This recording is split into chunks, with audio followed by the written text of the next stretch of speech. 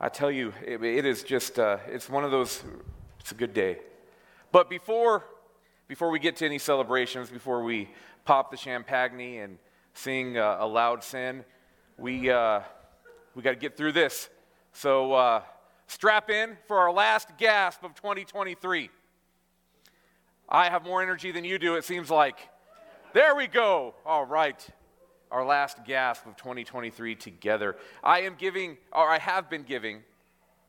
this day actually a lot more thought and prayer than I typically do for a New Year's Eve or a New Year's Day. Looking back over previous New Year's, and a lot of you were with me on those previous New Year's, I'm aware that I have approached New Year's as a holiday, as a concept, all of that. I've approached, or maybe I have not approached them effectively. And in some years, I have not really even approached it maturely, which is a shock, I'm sure, but it is possible. Now, in some years, you have likely experienced that I've been dismissive and snarky as it relates to New Year's resolutions. In other years, I'm apathetic or ambivalent at best. And still in other years, I just punt altogether and I have someone else preach so I don't have to deal with it and I can take a week off of sermon prep. And so those are the typical ways that I celebrate New Year's. And so we're going to turn over a new leaf. There we go. Yeah, a little bit of excitement. There we go. Come on.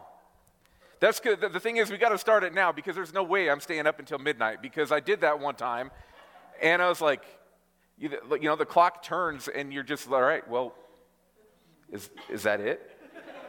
And so I don't do it anymore. I'll celebrate with whoever celebrates like at 5 o'clock. Wherever that is, somewhere over the Atlantic Ocean, it becomes a new year. That's my new year over the Atlantic Ocean. Anyway, 2023, though, definitely is a year that for me demands reflection. Honestly, this year has changed me more than most. This year, I think, has been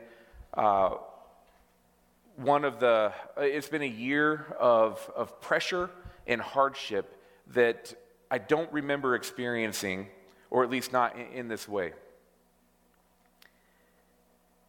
It's changed me because it's revealed something in me that I'm holding before Jesus as we close out this year and asking for forgiveness and healing and freedom. This year has felt like consistent pressure. When I look back over the calendar, I see pressure and I see hardship. In the midst of that pressure and hardship, I see this word kind of come forth, relentless, because it is felt a lot of times relentless. And the odd thing too is I can't really put my finger on maybe one thing that brought that up, but it feels that way in reflection over my experience of the year. And it also feels like there was a loss this past year that felt different than in years past.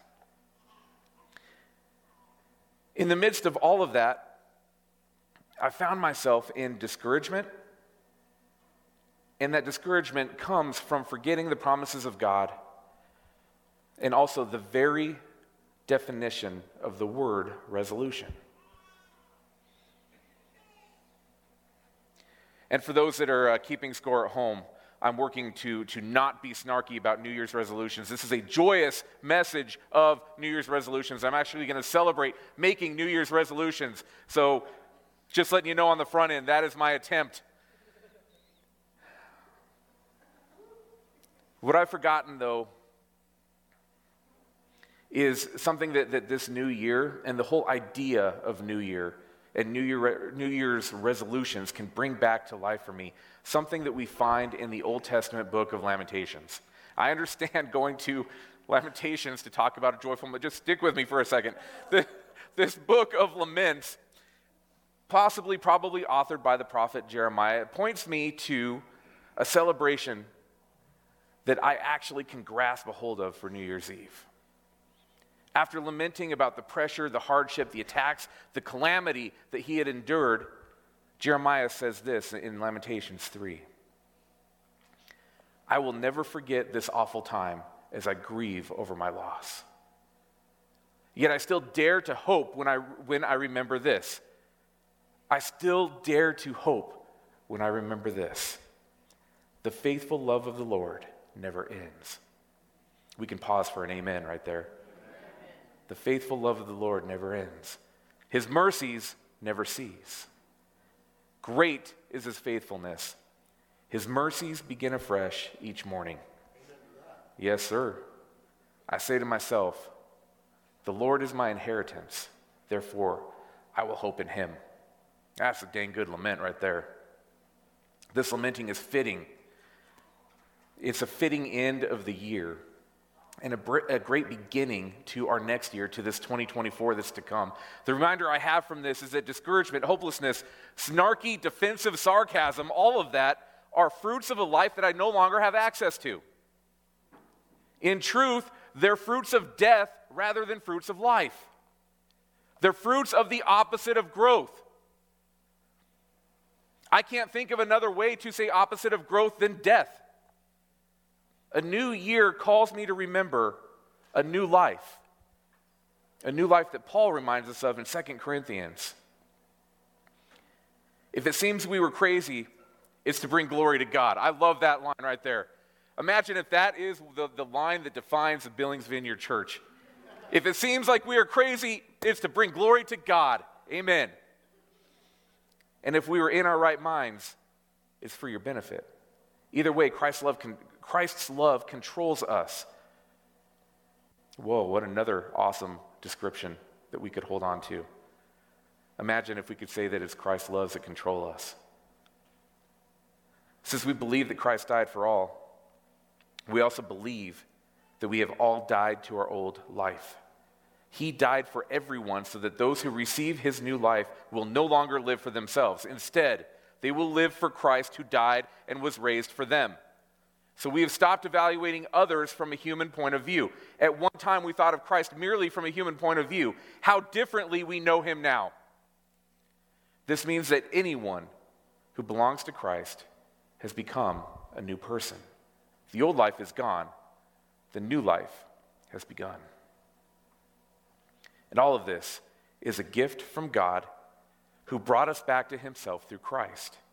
And God has given us this task of reconciling people to him. For God was in Christ, reconciling the world to himself, no longer counting people's sins against them. And he gave us this wonderful message of reconciliation. So we are Christ's ambassadors.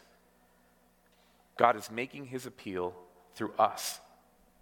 We speak for Christ when we plead, come back to God. For God made Christ, who never sinned, to be the offering for our sin so that we could be made right with God through Christ.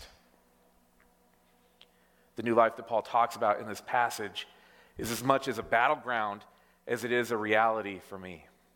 The battle is in the approach to the fight also as much as it is in the fight itself. And this brings us to the discussion and a potential paradigm shift as it relates to New Year's resolutions.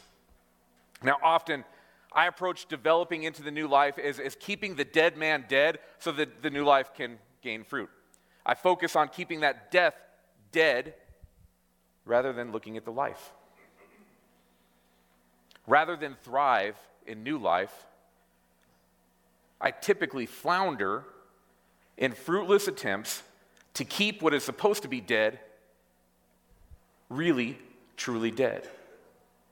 I work harder to put more dirt on the grave to keep that hand from coming out, some weird like zombie-looking thing. At least that's how it's working in my head right now as I'm talking about it. But I work so hard to keep that dead thing dead, I don't actually ever step into the realization of new life. And so my New Year's resolutions are junk. Because I am focused on the wrong thing, even if I see some initial success in keeping the dead man dead, even if it stays dead for a little bit of success, my efforts every time end in failure. Every time. Failure, discouragement, hopelessness that leaves me feeling like I'm further away from Jesus because I can't just be good. No matter how hard I try, I can't keep the dead man dead.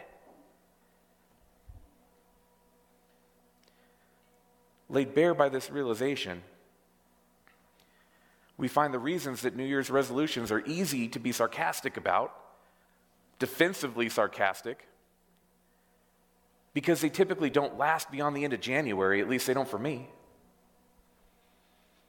The reason that many resolutions fail is because we're not addressing the real issue. We're only addressing a symptom of the real issue. In addressing a symptom, we're really trying to keep the dead man dead rather than experience a thriving new life.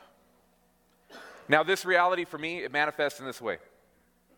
Taking a gander at some of the most common New Year's resolutions, and you can do a Google search, but you probably already know what most of them are. I know them well because I failed them well. Most of them, I've even looked at, I haven't tried that one. Maybe this will be the one that turns the ship. Nope, failed it too. Each of them, though, I have used to address symptoms rather than summoning the courage to address the root of my junk, the root that traps me in death and denies me entry into a reality of new life. Honestly, sometimes it's easier even if I know it's going to fail, because it looks like I'm doing something, even though I know in my heart I'm not. So, for example, in the past, this was in the past, I resolved to go to the gym and get into shape. But let's be real about that for a second. I'm not pudgy because I don't go to the gym as much as I used to. I'm pudgy because I'm addicted to sugar.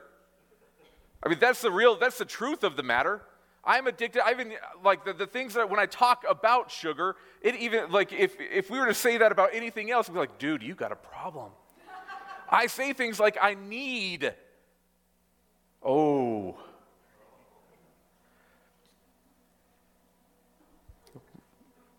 get back to that.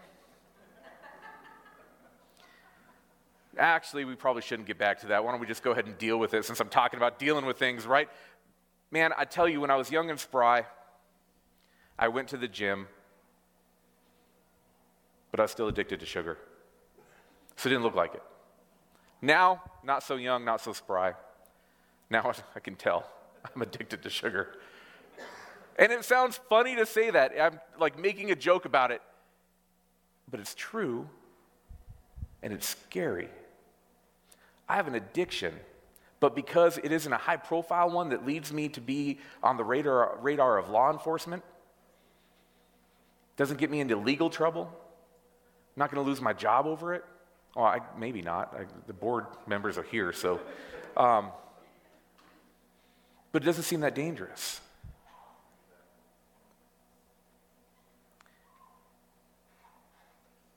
I can ignore the fact that something has power over me. Think about that. I can ignore that something has power over me, something that's driving me to poor health, something that drives me towards addicted behavior. I can ignore that because it doesn't seem so bad. But then when it's maybe I should do something about it. I'm going to take this seriously because I know in the back of my head, I know this is a big issue. So what I'm going to do, I'm going to decide to go to the gym.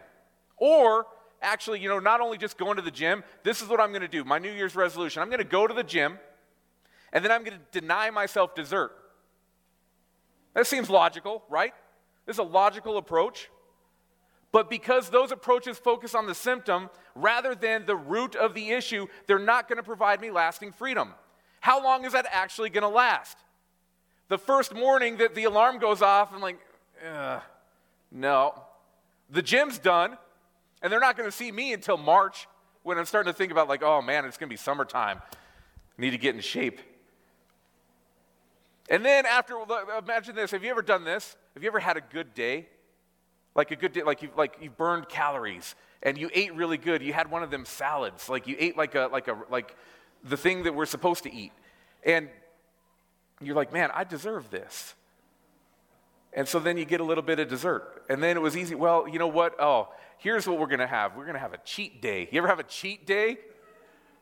If that's not evidence of getting your hind end whooped by a New Year's resolution, I don't know what is. I mean, we even call it a cheat day.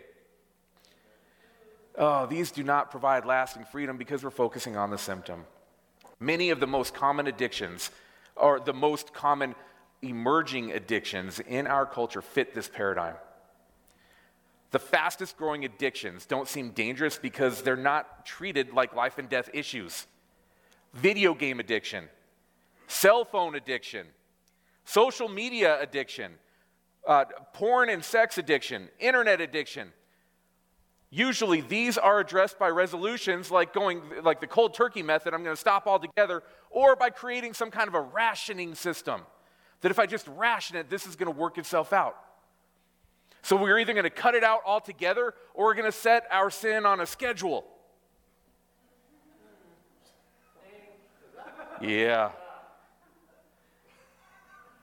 But if the root cause of this addiction isn't addressed, these resolutions are going to fail. And that failure over time can lead to a defeatism that allows the root of death to grow deeper and deeper into our lives. This is where we even see separation from God, because we just can't be good enough. We start looking at things like our worthiness. We start looking at our identity. We start looking at, like, how could we be loved? We start hearing the lies of the enemy. Not the lie, or not the voice that says, beloved treasure, but the voice that says, you're trash.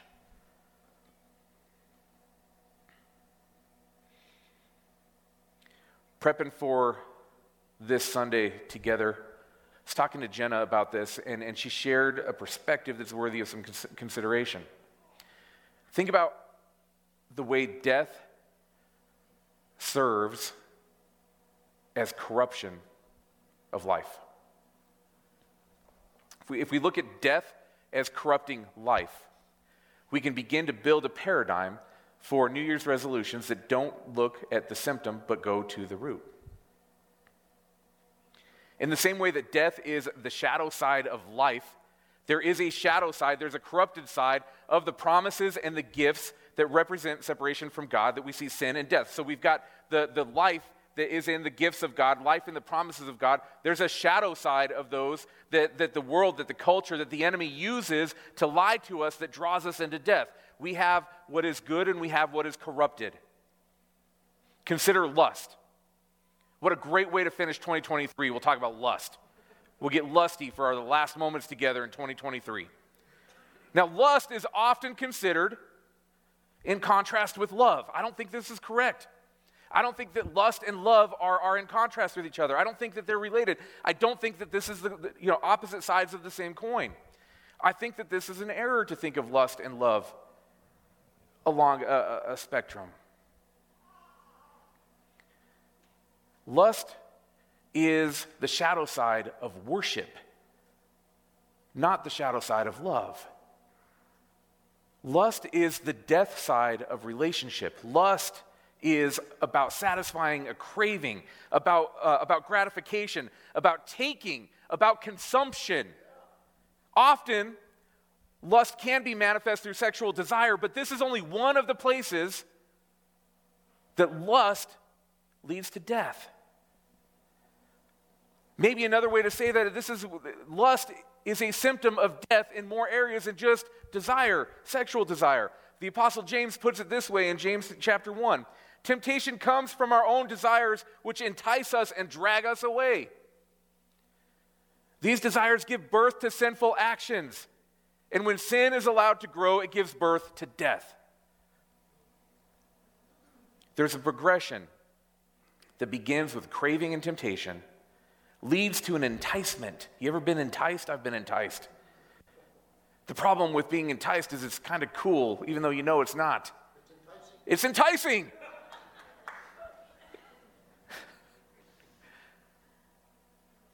And after the enticing, we are dragged into death through actions that then become habitual. So using lust as our continued example this morning.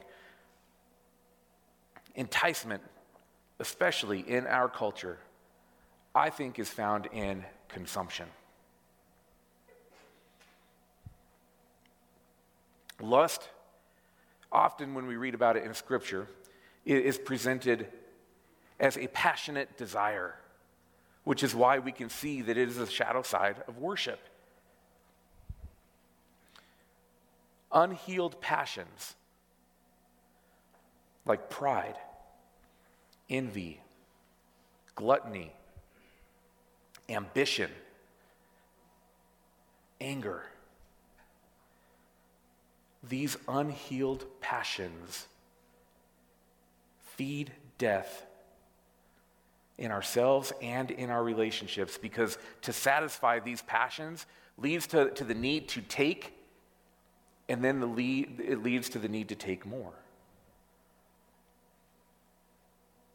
When we approach a relationship from the standpoint of what we get, when we maintain the relational dynamic of what we get from a relationship, we are also maintaining death in that relationship. It seems like life for a time, because in truth, when we are in a relationship, when our dynamic is to get from a relationship, the softest way to say it is we're a parasite. Parasitically, we are drawing life from somebody until they're dead, and then we can go to the next one. In our culture, this is considered, they're drama, This is death.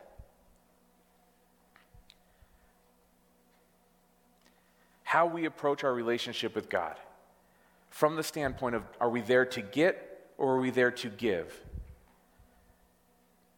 can serve as a metric for us, but also how we as the church train and disciple to follow Jesus demonstrates if we're leading to life or if we're leading to death. What we do matters. A few weeks ago, in the blog series that comes out on Wednesday, I wrote about the dangers of the prosperity gospel, the dangers of seeker sensitivity, and the dangers of individualism, and how all of this relates to a posture towards love, life, and death. Now, in that blog, I talked about seeker sensitivity. I talked about this movement that came out of the mid-1970s. This was an applied theory of evangelism. And it sought to remove religious barriers by removing the discipleship focus on personal responsibility and creating felt need programs.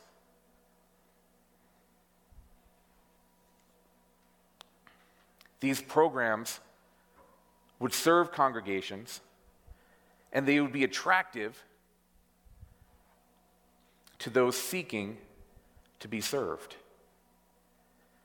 This meant that people would be met. They'd be met in a manner that was relevant to culture by enticing them with the promise of consumption. Cultural relevance and production quality are really important parts of this model because it is about consumption. This was made famous by a man named Bill Hybels in the Willow Creek Association. And while the intent of this theory and the intent of this building association was good, it was admirable, it was an attempt to find a way to present the gospel to people that would not otherwise have heard it. He was providing an entry point. The problem was one of depth. The problem was feeding a symptom rather than going after roots that hold people in death. After 30 years of data, Hybels and the Willow Creek Association noticed that huge crowds would come. They were emotionally invested in Sunday services, but they were not actively engaged in becoming like Jesus. After commissioning a study that was released in the book titled Reveal, How Are You?, Hybels offered this conclusion. He said, "We made a mistake. What we should have done when people crossed the line of faith and became Christians, we should have started telling people and teaching people that they have to take responsibility to become self-feeders. We should have taught people how to read their Bible between services, how to do the spiritual practices much more aggressively on their own. Now, many good things have come from churches like Willow Creek. Many good things have come from approaches that find new entry points for people that would never darken the door of a church. So we can hold up Willow Creek and the place that they take in the American church and all of the things that we can take from them, everything that they've taught us, all the stuff but what we do with it then matters. Because if we're just taking from them, we are consumers. We see the danger of presenting a model that focuses on symptoms rather than roots. Satisfying lust cannot lead to good worship.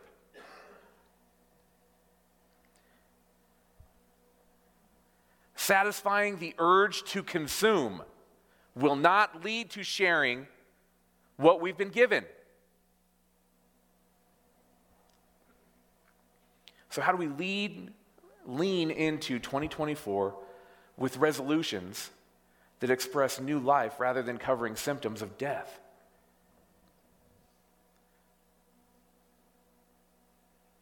I think a good starting place is embracing new life by applying one of the definitions of the word resolution.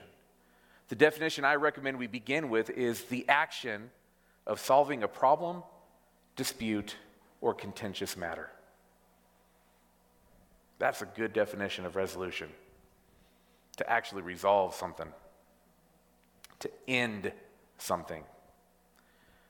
The contentious matter I would encourage that we call an end to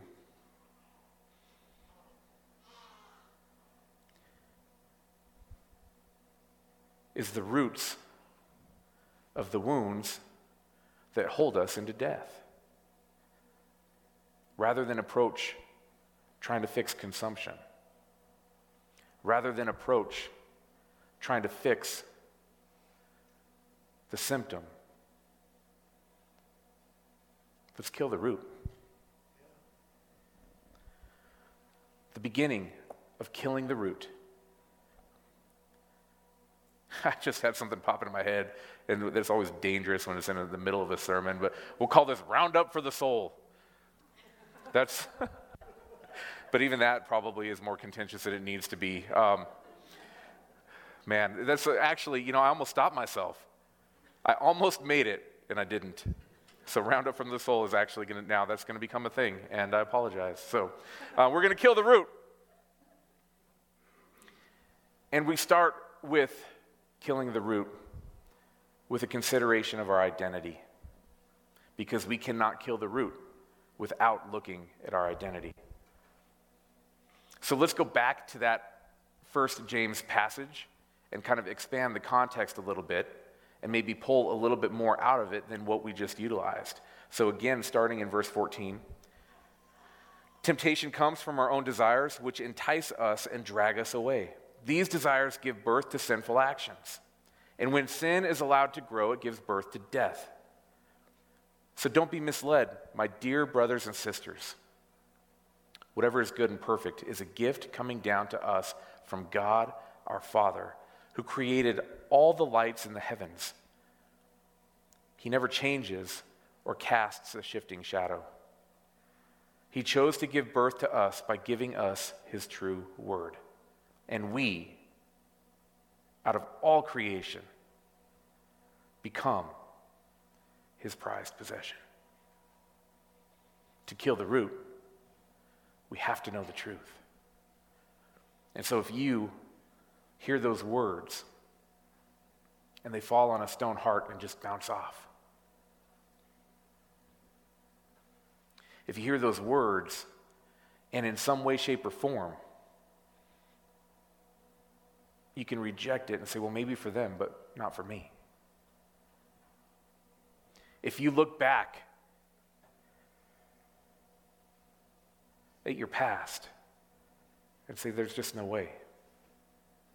We'll get to that in a second. Because here's the point, prized possession. Prized possession is what the creator of the world calls you. Prized possession.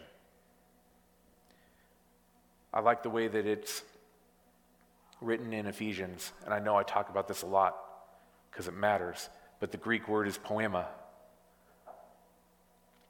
And what we can pull from that word that we are called is original masterpiece, the work of art that defines the artist. This is what your true identity is. This is what the living God calls you. This is our true identity. If it doesn't feel like who you are, the first root to pull, that we can pull right now, the root of corrupted identity needs to die. So how do we do that? The answer is prayer and ministry together that beckons us towards the inner voice of love, an action that leads us to a real encounter with the living God. Not something we can do on our own. And this is why on Sunday mornings we call people up and offer prayer, because this is the place where we can do this, where we can actually participate in a real encounter with the one that calls you beloved, with the one that calls himself your Father. And in this encounter, we see the root of corrupted identity killed. But after we kill that root, another root shows itself. The root of unworthiness. This is a really effective lie. Really effective lie. Maybe one of the most effective lies ever told is the lie of unworthiness. We feel unworthy because in reality, in death, we are unworthy. Before new life, it's true, we are unworthy. And so it's easy to look back over the period of our life where we can say, I was dead, and feel unworthy because of the consequences of that life. In new life, though, we find that our worthiness is not found in our actions. Our worthiness is not found in our past. Our worthiness is not found in who we thought we were. Paul writes to the church in Rome, when we were utterly helpless, anybody ever been utterly helpless? When we were utterly helpless, Christ came at just the right time and died for us sinners. We notice in that we didn't do anything to make that happen. We were helpless and Christ came.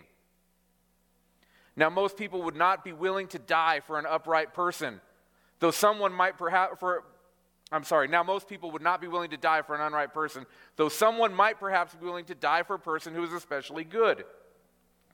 But God showed his great love for us by sending Christ to die for us while we were still sinners. And since we've been made right in God's sight by the blood of Christ, he will certainly save us from God's condemnation. For since our friendship with God was restored by the death of his Son, while we were still his enemies, we will certainly be saved through the life of his Son. So now we can rejoice in our wonderful new relationship with God because our Lord Jesus Christ has made us friends of God. I love how we can pull this root, because it is one of the coolest acts of defiance that we can ever take. The liar is looking you in the face and saying you're unworthy, and we can look right back into his ugly mug and say, you're right, but he's worthy. There is nothing that kills that root better than the truth. And what a ridiculous lie that would be so effective when we can look the enemy in the face and say, you're right, that's true.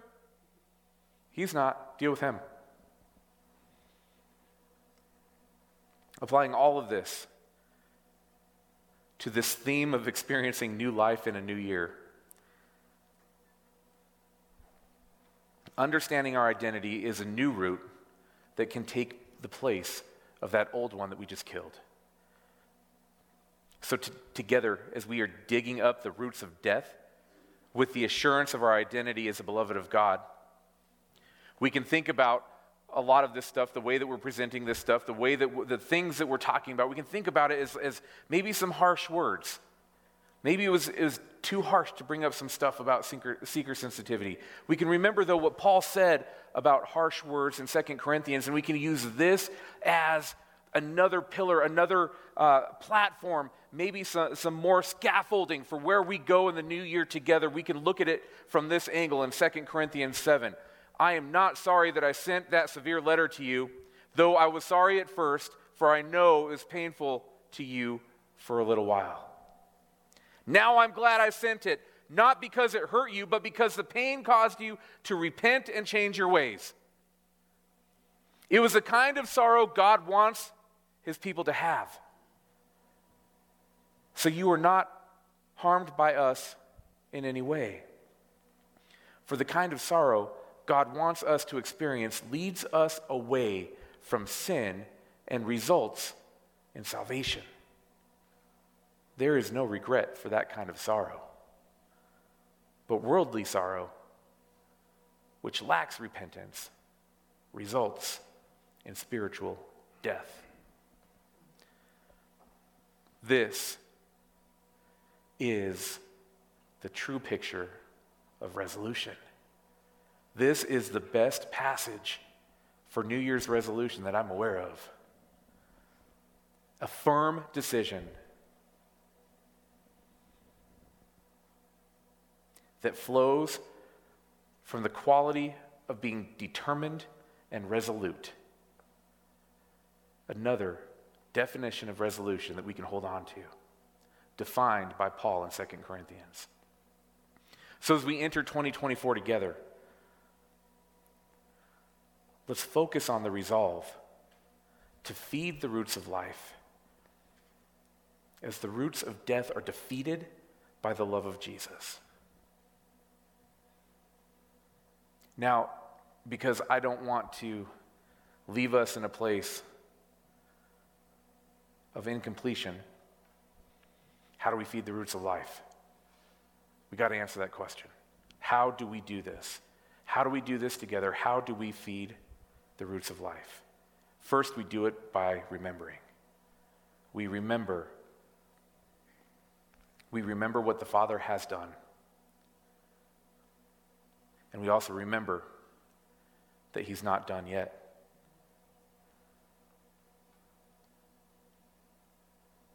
We hold on to that reality, remembering what he's done and remembering that he ain't done yet. He has a plan. He invites us to participate. Rather than us extending an invitation to him to be a part of pieces of our lives, pieces of our plans,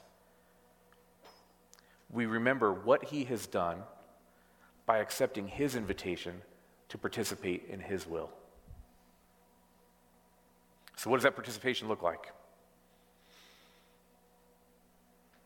It starts with accepting what he offers and demonstrating that acceptance by making it available to others. Get to give. But also, it's lived with others in a community that is together moving towards new life. So we remember, we accept, and we do it together. This participation creates a space for humility, a space that allows us to practice the things that we receive on each other as we get to give. And so as we rub off on each other, we have the opportunity, we provide each other with the opportunity to forgive as a gift. My gift to you will be that you will get to forgive me at some point in 2024. We do all of this together We do all of this as the church, and we see the roots of new life extend into all the places that we're going to be in the time between the Sundays, not just here. So our 2024, our resolution as a church family can become this. Together, we remember, we accept, and we participate. Let's pray. Father, we thank you so much for another year in your grace. And I pray as we reflect over the year that we would see all that you've done to demonstrate we are your beloved. I pray that from that place that we would begin to turn from reflection. And as we turn from reflection, I pray that we would turn to imagination and vision for 2024. I pray that we would see all of the places that you will send us. I pray that we would know that you are there already, and we will find you there. I pray that you would help us together to remember, to accept, and to participate. In Jesus' name.